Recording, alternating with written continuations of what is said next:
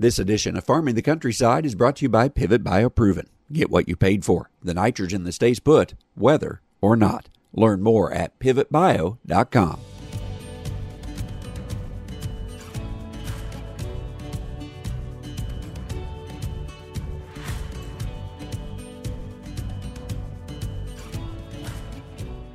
Welcome to Farming the Countryside. I'm Andrew McCrae. Dan Glickman served as President Bill Clinton's Secretary of Agriculture. He recently authored a book that reflects on lessons learned in politics and in the presidential cabinet and much more. He shares the funny stories, like playing golf with the president or being named the designated survivor in case of a disaster during the State of the Union address. And he shares insights on what's going well and not so well in the world and what we can do to improve the situation. You'll enjoy hearing some of his stories on this edition of the show. It's our topic for this week's Farming the Countryside. It's brought to you by Pivot BioProven. In 2020, I had the chance to use a new corn nitrogen product firsthand in my fields, Pivot BioProven. Pivot BioProven adheres to the root of the corn plant, creating a mutually beneficial nitrogen-generating partnership that stays strong all the way through harvest. It's the weather-resistant and sustainable way to achieve more predictable, more productive yields than ever before. Our 2021 trial here on the farm is well underway, and I'll continue to share some of my thoughts as we move through the season. We'll be looking at how Pivot BioProven can help supply corn with the nitrogen it needs throughout the season, and that hopefully means the use of less synthetic nitrogen in the future, saving us money while still supplying the corn the nutrients it needs. Pivot BioProven may change the way you think about nitrogen. Learn more at pivotbio.com.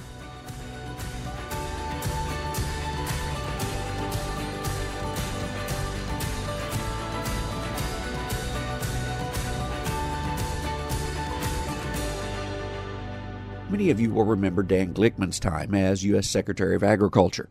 Perhaps you may also remember him serving several years in the U.S. House of Representatives prior to that.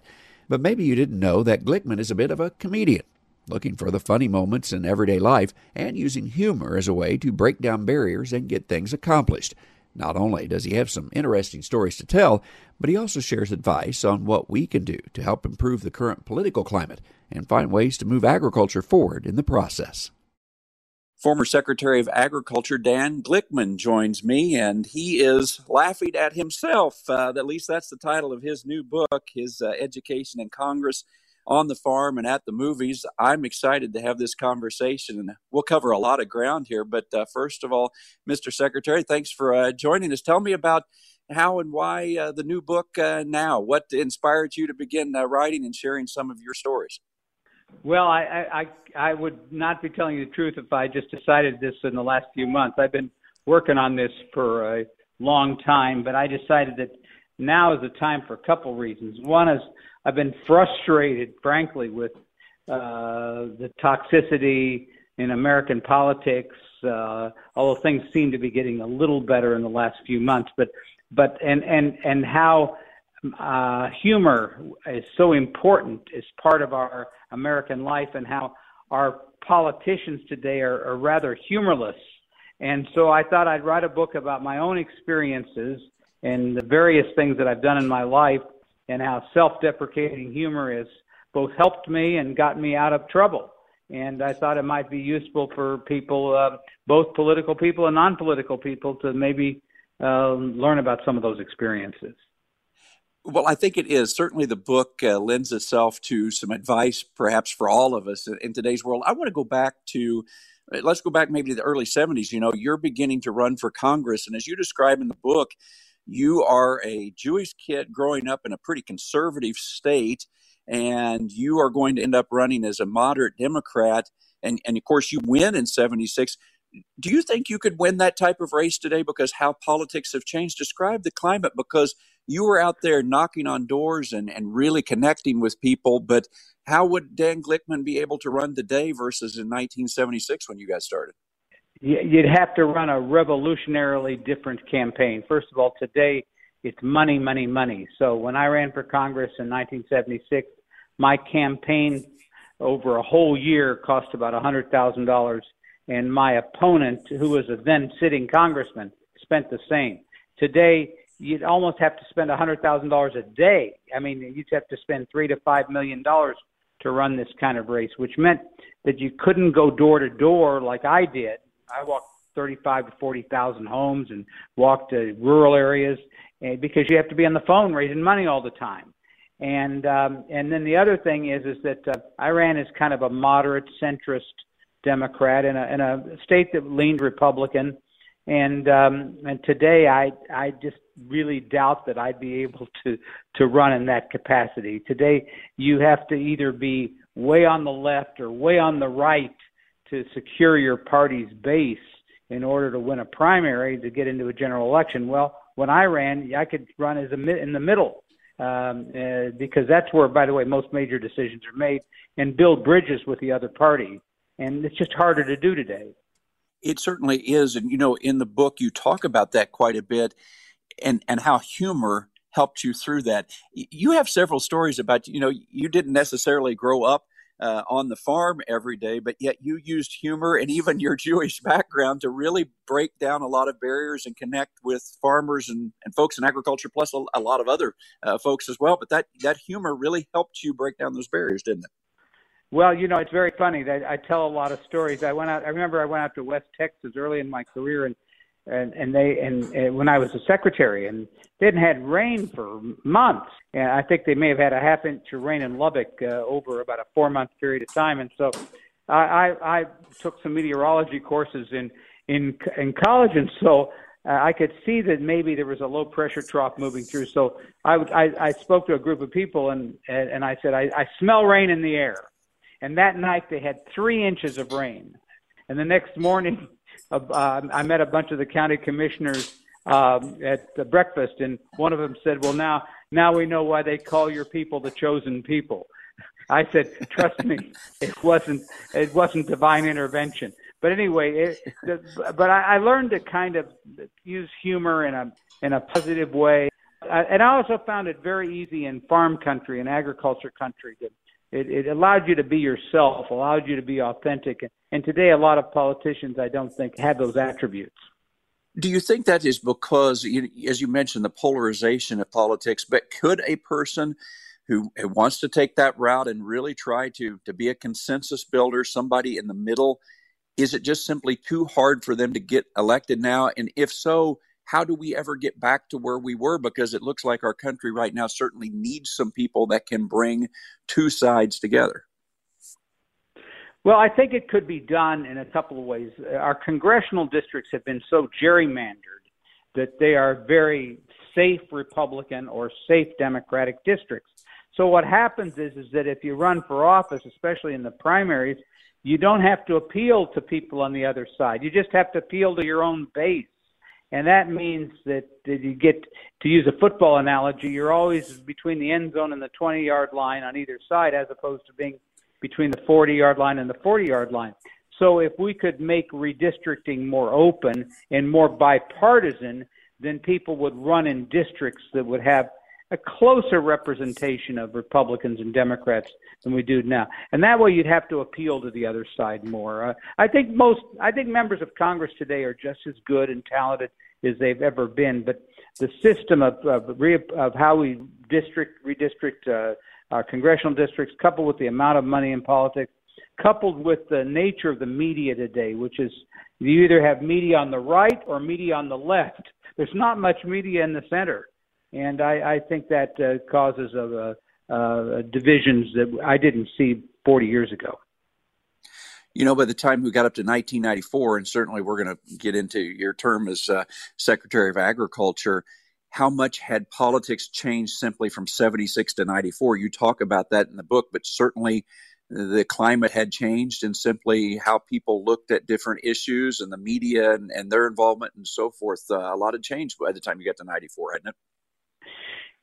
Yeah, I think that, there was just an explosion in the amount of money in politics occurred in the mid-'80s, late '80s, and early '90s. So, even my own race in '94, which I lost, I spent about 5 times as much as I did when I ran the first time. And then a lot of social issues became really bigger issues like gun control and abortion. These issues were not such big issues back in the 70s. They became much bigger issues, in the 1990s. And then we started to see the nature of the media change, and social media, use of the internet. And that really didn't happen until maybe around 2000, but it started. And when I ran for office, there were 3 networks and local newspapers. And local newspapers were really critical places where people would get information about what was happening in the world. And today, you just see the demise of local papers, or if not the demise, they just don't have the resources to communicate with people like they used to have it. And that hurt, because when you didn't have local coverage, all you get is national coverage, which tends to be very divisive. In 1994, you lose a race, but you perhaps gain the job, as you described, maybe of a lifetime. Were you surprised when you get a call from Leon Panetta and the White House that they want to make you a member of the cabinet? Well, I would have given up my House seat voluntarily to become Secretary of Agriculture, because that's a dream job. But, so when I lost my race, I had about 2 or 3 days of depression. And then my dad said, get out of there and start looking for a job. And so I as a parent who was raised in the Depression, he didn't have any excuse for just hanging around and being depressed. So I was looking for a job, but Leon Panetta was the White House Chief of Staff, and he and I were elected the same year. And Al Gore was the vice president, and he and I were also elected in the same year. We're in the same class. So the then Secretary of Agriculture, Mike Espy, had announced his resignation, and so President Clinton was looking for a replacement. So Gore and Panetta knew me from Congress, and they recommended me. And then I had the support of Bob Dole, who was the Senate Majority Leader at the time, who was strongly impactful in getting me that job. And it all happened within like a 2 to 3 week period of time. And timing is everything in life. And in this case, I was, unfortunately, Mike Espy went through his problems. He was largely exonerated. But, I just had the right people. Garth Brooks has this song, I Got Friends in Low Places. Well, I had friends in high places, and they were the right friends, Right. Well, in 94, then you become the United States Secretary of Agriculture. At that time, when you stepped into that office, what do you feel like were some of the biggest issues there? You mentioned in the book that was just the beginning of some of this talk about organic farming and GMOs. Certainly they'd been around, but that was just beginning to get big. What were some of the biggest things that were confronting you when you stepped into that office? Well, I'd say that we went through a period of low commodity prices, and it wasn't quite as bad in 1995, but it got really bad. I remember that poultry prices were Depression-era levels. So we had a period of fairly low prices, and had to deal with that. We had natural disasters, floods, droughts, that kind of thing. Organic and the GMO issues became big, and you still see some of those issues, although they're not quite as big as they were before. And then I had this issue involving discrimination against African American farmers, which during my years in Congress I had really no knowledge of, and that became a big issue that I had to deal with. And then finally, food safety. So we had some E. coli and salmonella outbreaks, and people died, and there was a whole resurgence of the government involved in food safety activities. USDA is a great agency. It has amazing jurisdiction over and the final thing, I'm sorry to ramble a bit, is the U.S. Forest Service. Well, I'm from Kansas, and I would have to tell you, we have some trees in Kansas. We don't have very many forests at all. And the Forest Service is the largest part of USDA. It has 40% of the workforce of the Department of Agriculture. And so I had to deal with a whole litany of timber cutting issues in Alaska and out west and in the South as well. And I had to really speed up my learning process that I had not engaged in during my time in Congress. Sure.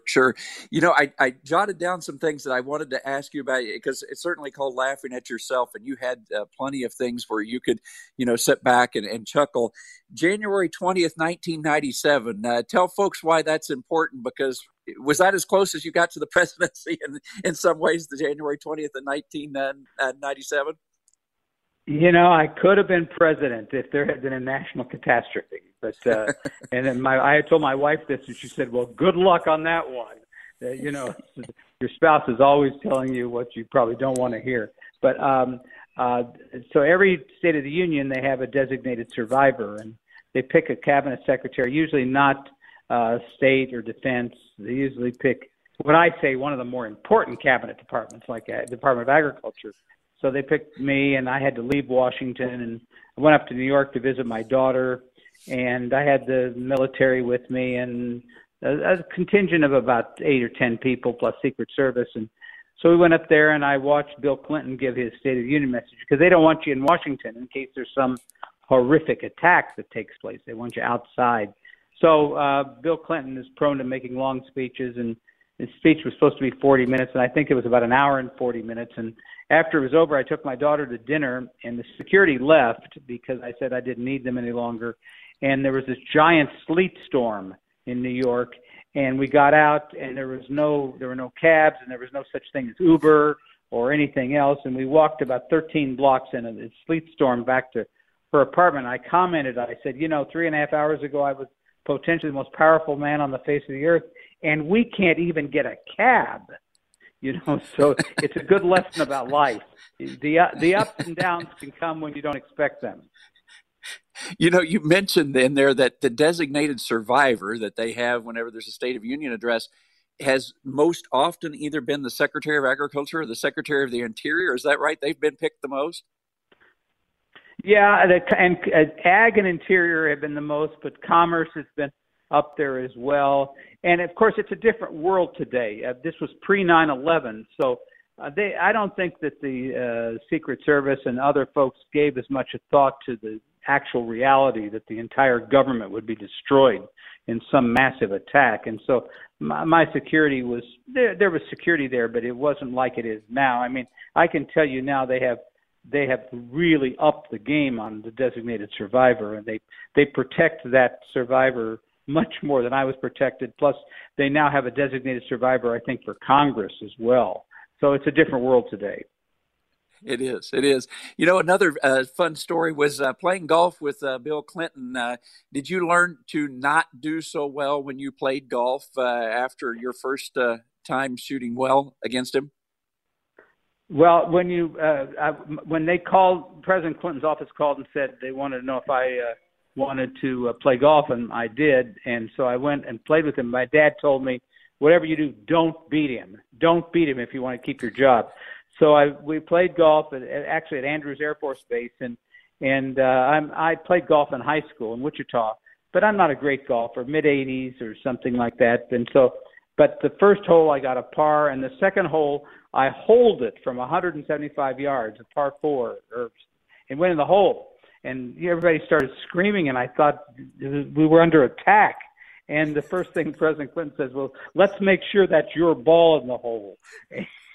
And so I got a 2. And then the next hole, I got a birdie. So I was par, eagle, birdie after 3 holes. And then I pictured my dad saying to me, don't beat him.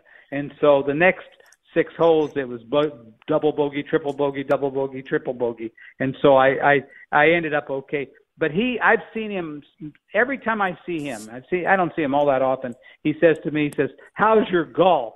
Got any more eagles lately? And so he hasn't forgotten.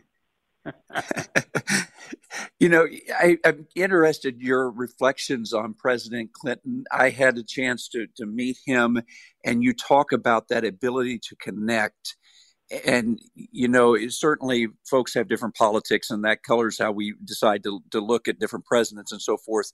But you certainly served with a president that could connect with people, and you talk about that quite a bit in the book. He's the kind of guy that would look you right in the eye. A lot of politicians will be looking around, seeing who else is there. Maybe somebody's more important. And, I know he wasn't a perfect president. He had obviously some personal issues that plagued him. But on a one-on-one basis, I never met a man who could engage people from the very poorest to the very richest. It didn't matter to him. He treated people extremely well. He was also kind of the proverbial good old boy. He came from this small town in Arkansas, and he probably knew more about agriculture, farming, and rural America than any president in modern history, and maybe even since Lincoln, because he grew up in that environment. And I remember that he used to when I would see him, he would ask me, "What am I going to do about the rice loan rate?" Now I'm thinking to myself, can you imagine any president asking his agriculture secretary what he's going to do about the rice loan rate? And so I had to bone up a lot to be there. But it was useful to have a president who knew and understood agriculture and rural development. I think that's been fairly rare. To kind of wind up, I want to go back to where we started. You mentioned about the era of politics that we're in now. Give me some hope, because I think a lot of us feel like that things have changed a lot in the, however long we want to talk about here. And we wish that we could all come together, whether it was as politicians, but just as Americans. It seems like sometimes we have a lot of arguments, and maybe they get into social media and all different types of places. But, I know that you established even a center for political humor at Wichita State to maybe help us through some of this. But what would you have to say that gives me hope that, hey, we can do this, and what we should all be doing to try to make that happen just as American citizens?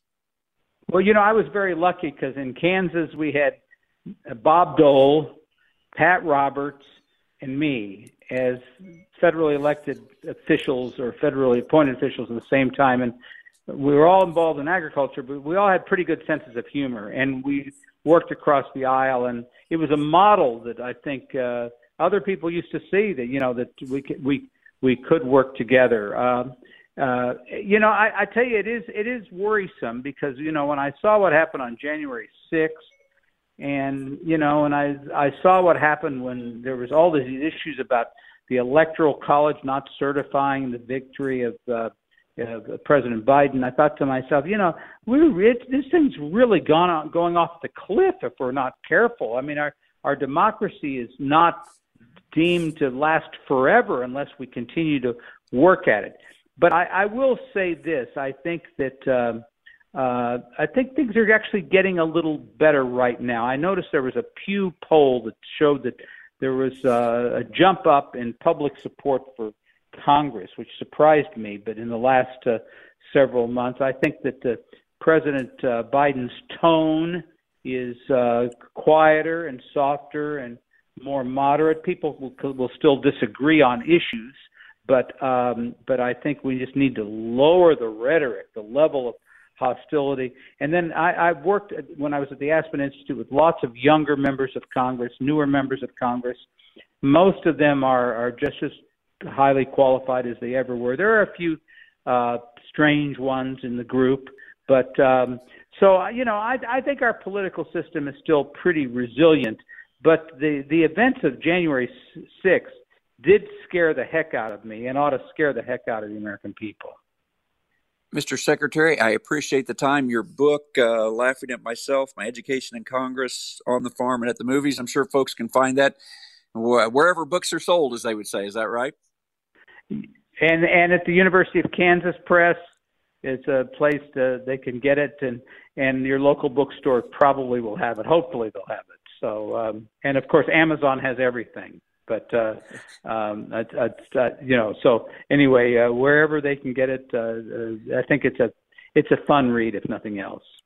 That's right. Well, Mr. Secretary, again, thank you so much for your time and sharing about how a little laughter helps us through a lot of life, but even politics and your life as well. Thank you so much. Appreciate it. Today, Glickman is involved in several nonprofit groups, many of which focus on issues in agriculture and hunger. He is not a lobbyist, but he does try to assist in the world of agriculture when asked, both here and abroad. I appreciate you joining us either on your local radio station or via the podcast. Remember to follow Farming the Countryside on Facebook to get more info on the show, and you can find our daily American Countryside broadcasts on Facebook too. You can also follow me on platforms like LinkedIn or Twitter, where I'm sharing information from agriculture and rural America. Be sure to connect. Thanks for listening. I'll catch you next time on Farming the Countryside.